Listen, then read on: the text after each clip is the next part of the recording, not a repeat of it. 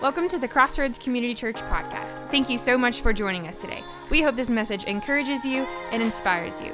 Here's today's message.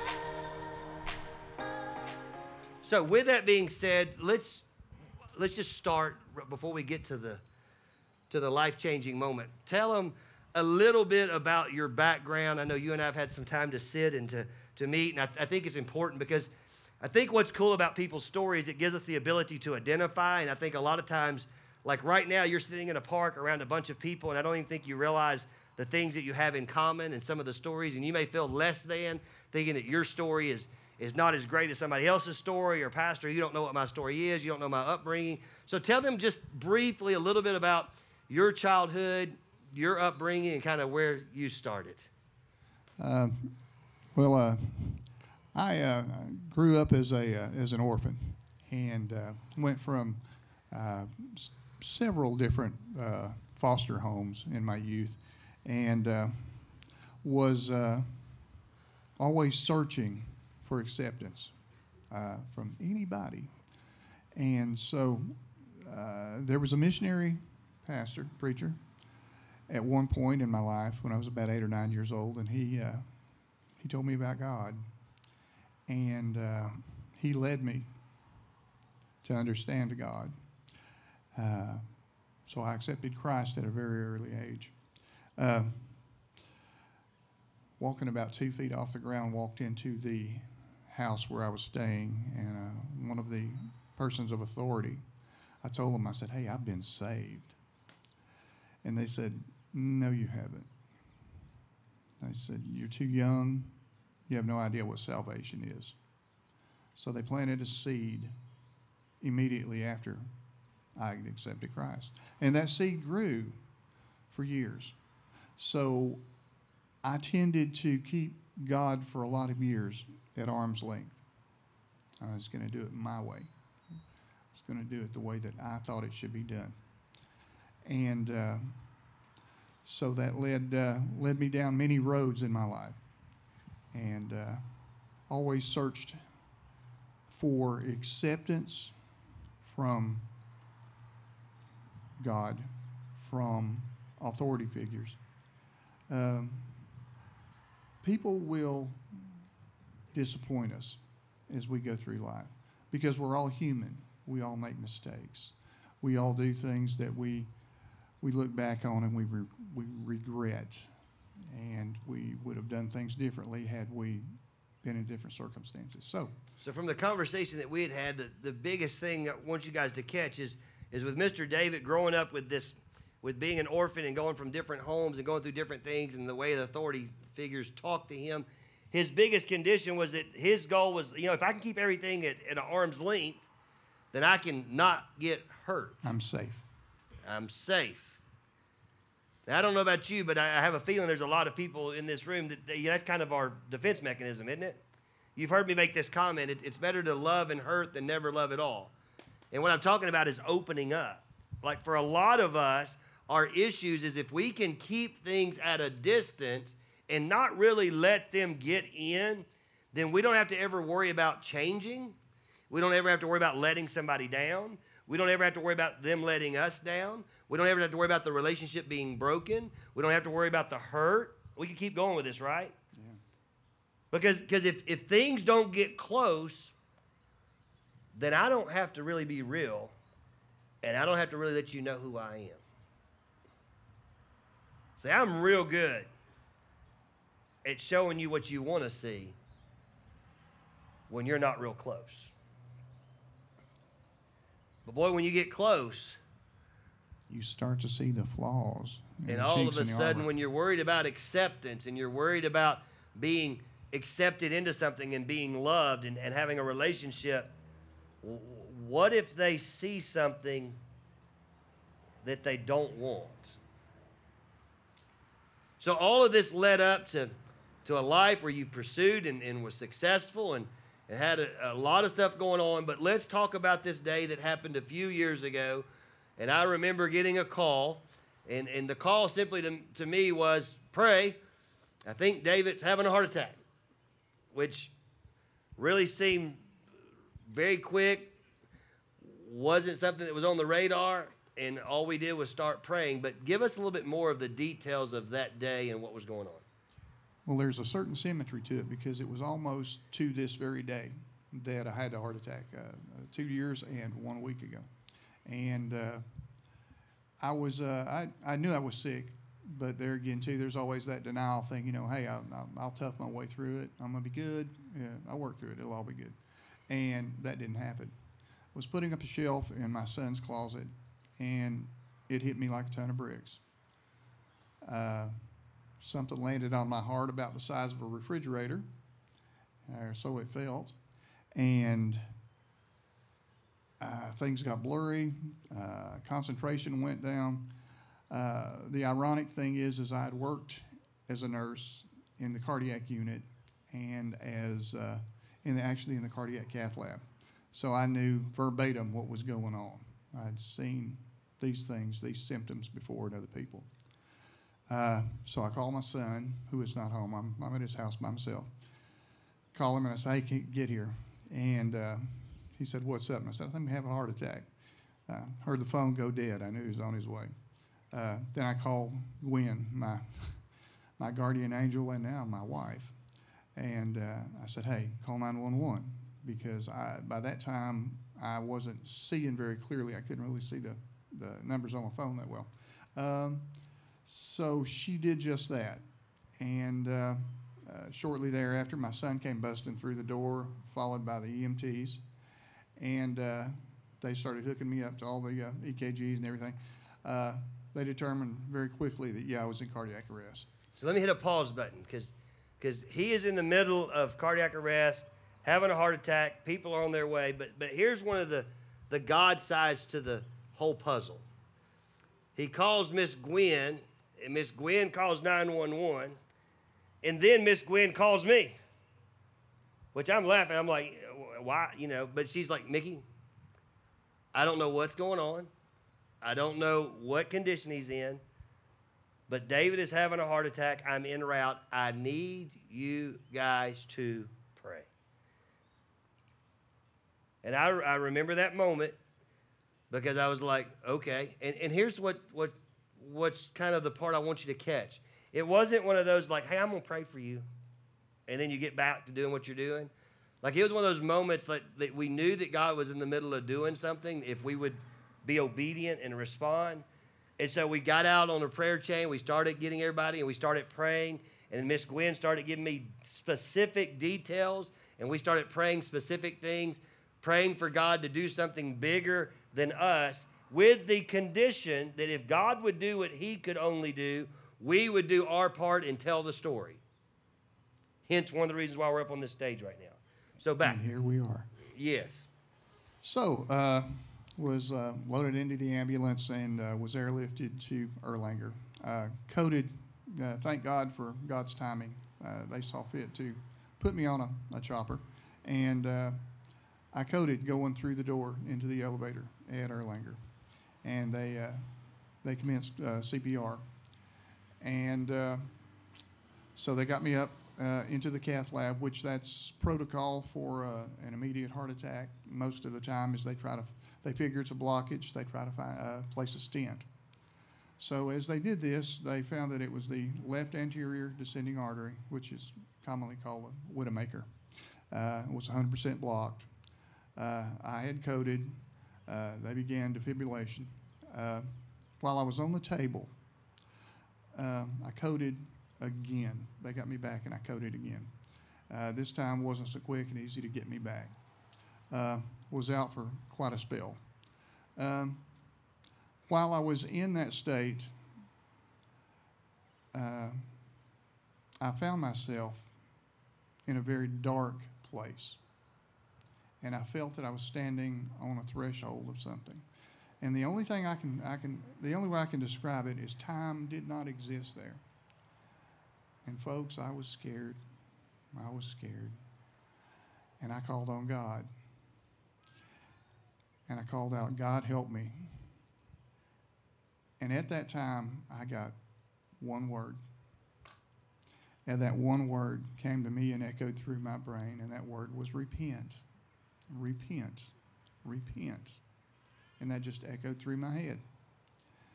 I began to repent on that cath lab table. Well, evidently, it was out for quite a while. As time would have it, I lost track of time. From the time I went through the doors at the hospital till I had another coherent memory was about 4 hours. So I know I was out for quite a while. As I regained consciousness, I had all the tubes, all the hoses in my throat, on my nose, IVs, and they had me tied down. And I'm trying to pull myself loose. And one of the physicians said, "You're a fighter." Yeah, well, I'm having a heart attack. This was the same voice that I heard once before when I regained consciousness for just a second, when I heard him say, "You're losing him." And that's when I went into that dark place. And that's when I called on God. Now, that being said, I looked around and there's a physician, and he's standing over the top of my gurney, and he's gripping the gurney. And his eyes are kind of bloodshot, and he's masked up, and he's got on all his surgical garb. And he said, the first words out of his mouth were, "Mr. Hyde, Mr. Hyde, I did everything for you that I would have done for any of my family members." And he said, his next statement was, "I had to defibrillate you 12 times. And I think the man was telling the truth. I had scorch marks from the defibrillation pads and bruising from all the CPR. And I found that out later on. But I wasn't able to talk to him. But he had a captive audience, because there I am tied down on a gurney. And he said, "I can't do anything else for you." He said, "Your heart is too unstable and you're way too weak." He said, "Nothing else can be done at this time." So after that, I remember going out, and I was out for a period of time, and I remember seeing him the next day. And physical therapy came in, and they had decided that I needed to get up. And so they got me up to walk, and I was as weak as a newborn baby. And so they start to walk me down the hall with a walker, and I made it about 50 feet, and that was it. I was done for the day. And this is how God can rejuvenate us. I was just in and out for the next 24 hours. All the tubes, I had pulled all the tubes out myself. And, so yeah, I was a fighter. And as luck would have it, physical therapy comes back in the next day. And they said, "You ready to walk?" I said, "Sure." I stood up on the side of the bed, a bit dizzy. They said, "You want a walker?" And I said, "Nah, just hold my gown." So here we go. And I walked 500 feet around the wing and back, and the physical therapist was kind of chasing me. Well, that's God rejuvenating my heart, putting energy back into this body. Because there's no reason in the world for me to have this strength back this quickly. So where we're at is some of us remember this part of the story. Because 2 years ago, we were doing a series called This Is Us, and I got David to come up and share a little bit of this. And we were talking about this one word, this repent, that when repentance came into his life, everything started changing. Everything started moving. And as you guys, some of you guys that are here today, as you were praying, God was listening and responding, and he was getting this life back in him. Now, what you didn't know is when he stood up on stage, or was sitting on stage a couple of years ago, he had a little, now you'd be styling. It'd be like a fanny pack, man. Those things are coming back in. But he had basically a defibrillator type thing that was sitting there that was hooked to his heart, so if something was to happen, it would immediately revive him. Well, being the person that I am, we were up here talking about this story, and I had missed everything that was currently going on. Because I want you to hear, even as he was sharing with us a few years ago, I want you to hear what he was dealing with in his life. The doctor had told you to go home and do one particular thing because he didn't have, for lack of a better word, much hope. And so what was that one thing? The doctor came in a couple of days later, And he said, there's absolutely nothing that I can do right now. Your heart's too unstable. It's too weak. Your ejection fraction is 20%, which is a grave ejection fraction. Prognosis is not very good with an ejection fraction, which is the blood pumping out to the vital organs of your body. He said, so I'm not going to touch you. He said, you need to rest. You need to try to rehabilitate. I said, Doc, let me go home and get my affairs in order. And he looked me in the eye and he said, that's the most prudent thing you can do. So that's what I did. He said, if I don't see you before, he said, I'll see you in 2 weeks in the office. And he said, honestly, I think I'll see you before then. So I went home.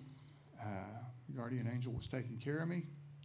And so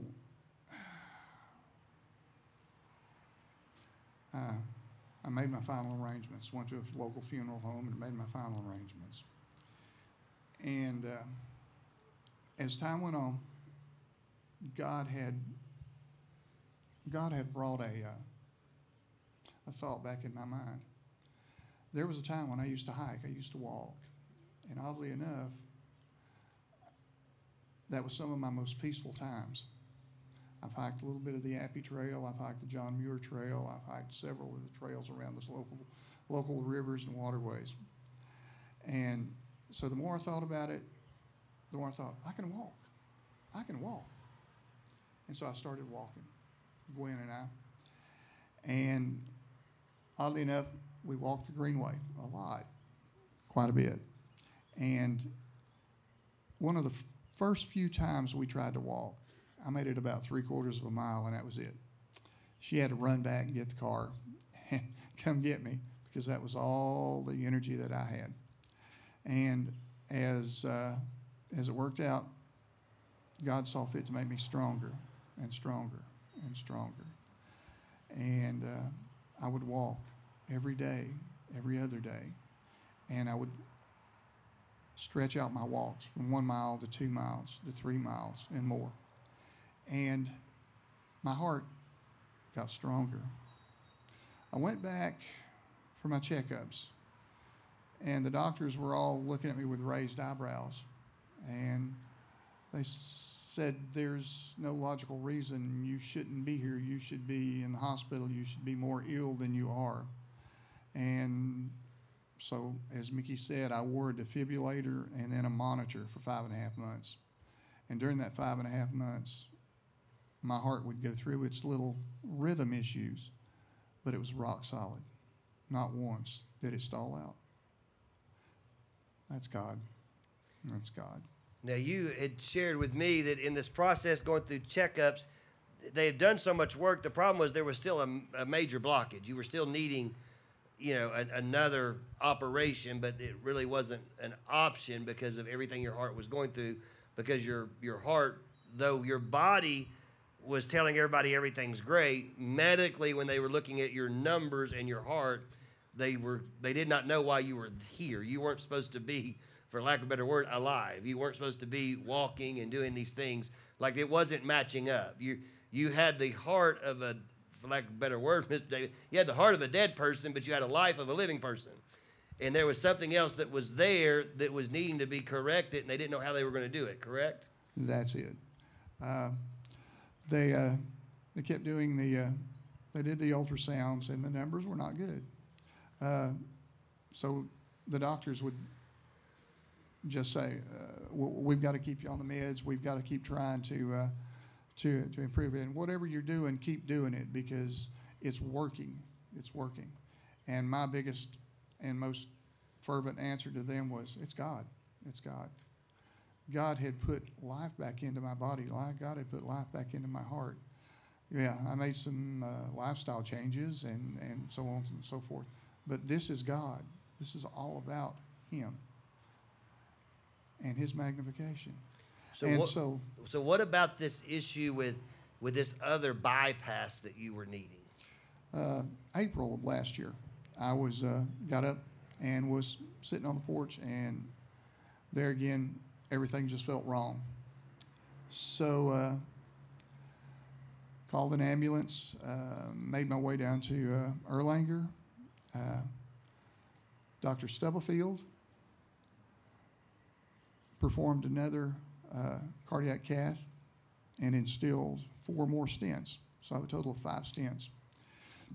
He tells me afterwards, and as I'm going back to the room, I feel my body stabilize just that quickly. Blood is going where it should go. Blood is being where it needs to be. And as I get back to the room, he comes in for a follow-up, and he tells my daughter, he said, we instilled 4 more stents. He said, there's one artery I can't do anything with. It's too small. He said, if I try to stent it, he said, I'll blow it and it'll kill him. He said, but, the guy's growing in peripherals. He's growing his own bypass. Now that's God. So he says stuff like this medically, like everybody knows what he's talking about. Like he's talking to me and he told me this, and I'm like, a what? Like what's a peripheral? What are you talking about? He says, no, like my heart is growing its own new artery and creating its own bypass. Like this artery that is damaged, that they can't do anything with because it would blow and kill him, is not going to be an issue because God is making a new artery in his heart that is bypassing this old artery so that it won't blow and so that he would be fine. Do y'all understand what I'm saying right now? Because y'all looking at me like you about to pass out from the heat. We are praying for his heart, and God is making new arteries. God is performing a heavenly bypass. Like, I believe in earthly medicine. I believe it's amazing. I've had it affect my life and my family's life, and I'm so thankful for what doctors do. But when Scripture talks about him being the great physician, this is what he's talking about. God still has the ability to say, okay, they did what they can, but I'm God, and you know what? Let me touch your heart. Let me create this peripheral. Let me grow a bypass for you. Let me give you what you need. Why? Just because I love you. And I want you to tell the story. Mr. David, what's the one thing you'd want us to know outside of this story? What's the one thing that you'd say, you know what? Through going through all this, here's the one thing I'd want people to understand.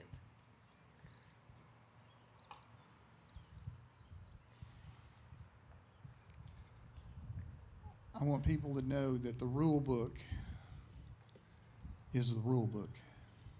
God follows his own rules. God does miraculous things in our lives if we let him, if we allow him. God will reach out, and if you will get close to God, God will get close to you. The closer we walk with our Lord, the closer I walk with my Lord, the more I find that God is with me. Oh, I still have my little ticks and little tiffs. I'll have a good day. I'll have an off day. I hand it up to God. God, I'm in your hands. My heart's in your hands. When I say that, there's no time flat. God will just naturally make me feel better. That's the way this whole thing has been. It's been such a natural thing that you could deny God, but I can't do that. This is undeniable. This is undeniable. My last follow-up with the doctor, I went in, we sat, we talked, and he just shook his head. He wouldn't look me in the eye. He said, your numbers are no better than what they were. He said, I'm baffled. He said, I have patients that have hearts much stronger than yours, much healthier than yours, and they're not able to do anything that you do. He said, it's miraculous. And I said, yeah, that's God. That's God. He's a technician, a clinician, and a physician. I think he's on his way to being a believer. That's good. He said before I left, he said, there's nothing else I can do for you. He said, you're as healthy as anybody I know on the outside. He said, I'm releasing you. My interventionist said, I'm releasing you. He said,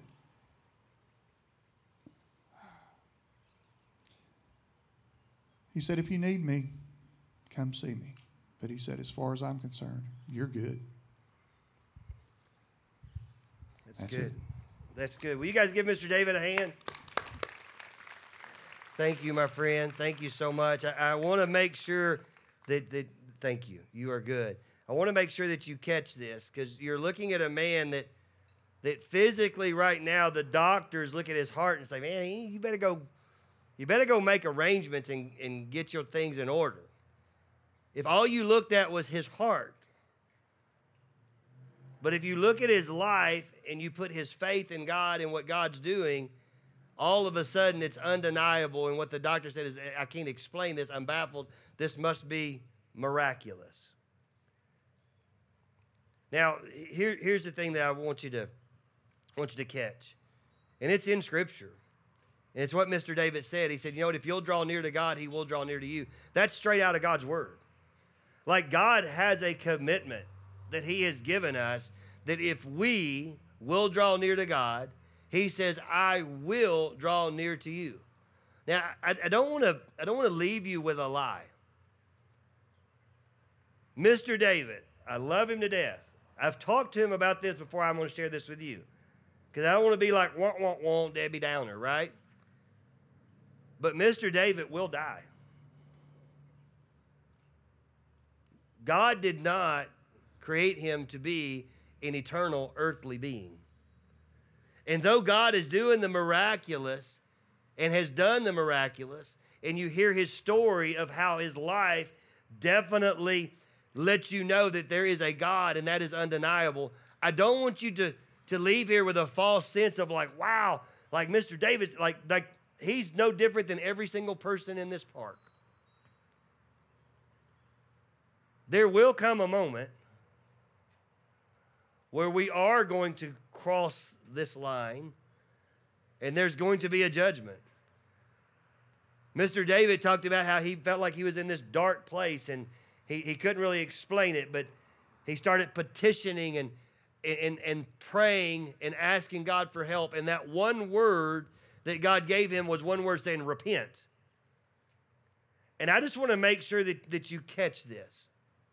Right now, because you have breath, God can listen, and your words and your heart can move the heavenly beings, and you can go from a place of unrepentance to repentance.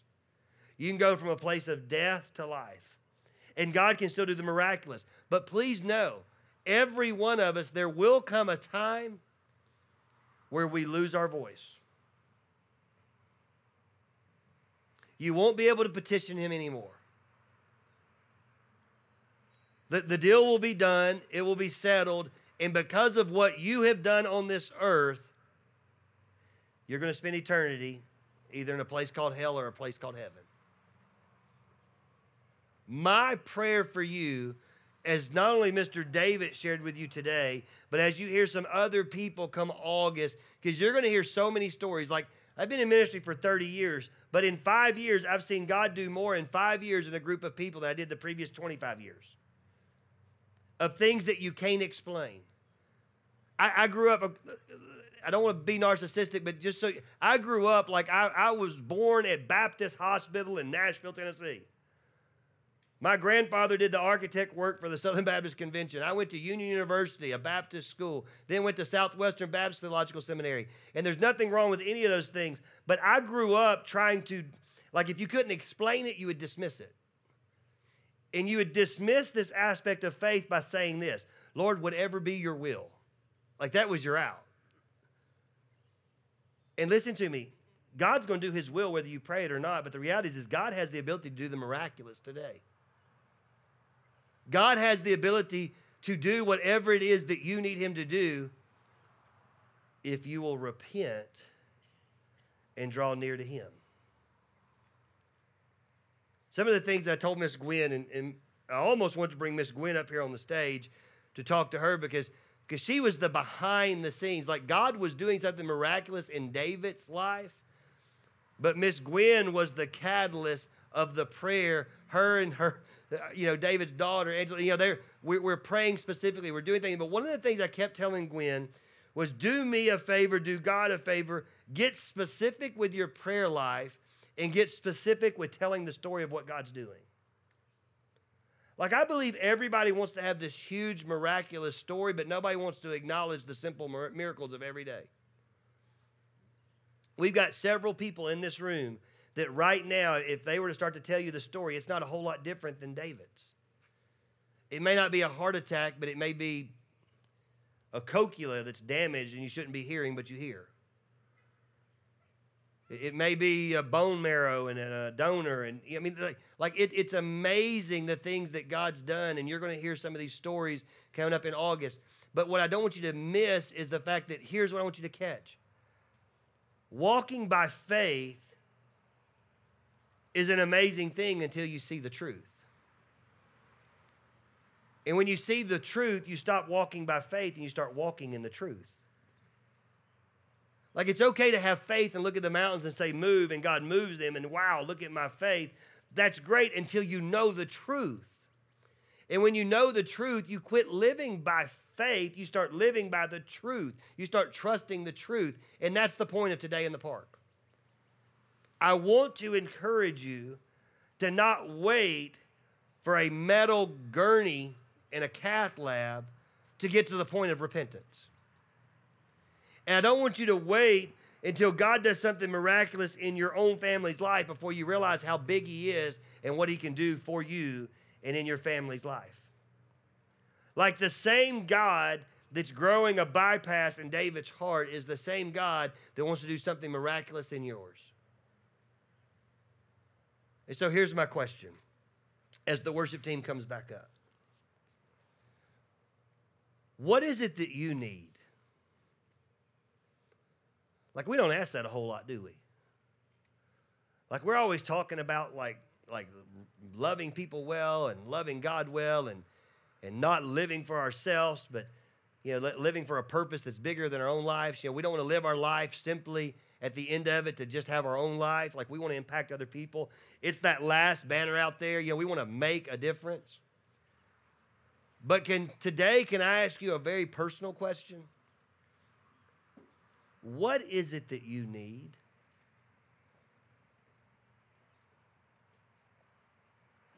Are you dealing with a medical situation right now? Are you dealing with a relationship situation right now? Are you dealing with a job situation right now?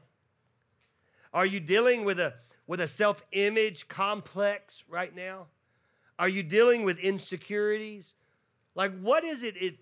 Like, you're like, Mickey, I ain't never going to get up on this stage with you. I ain't no way I'd ever. Listen, you don't have to.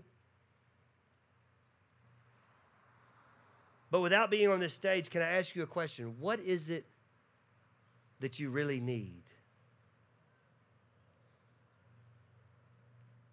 And do you believe that God can give it to you? If you were encouraged by today's podcast and would like to hear more messages, visit us at crossroadscommunitychurch.com.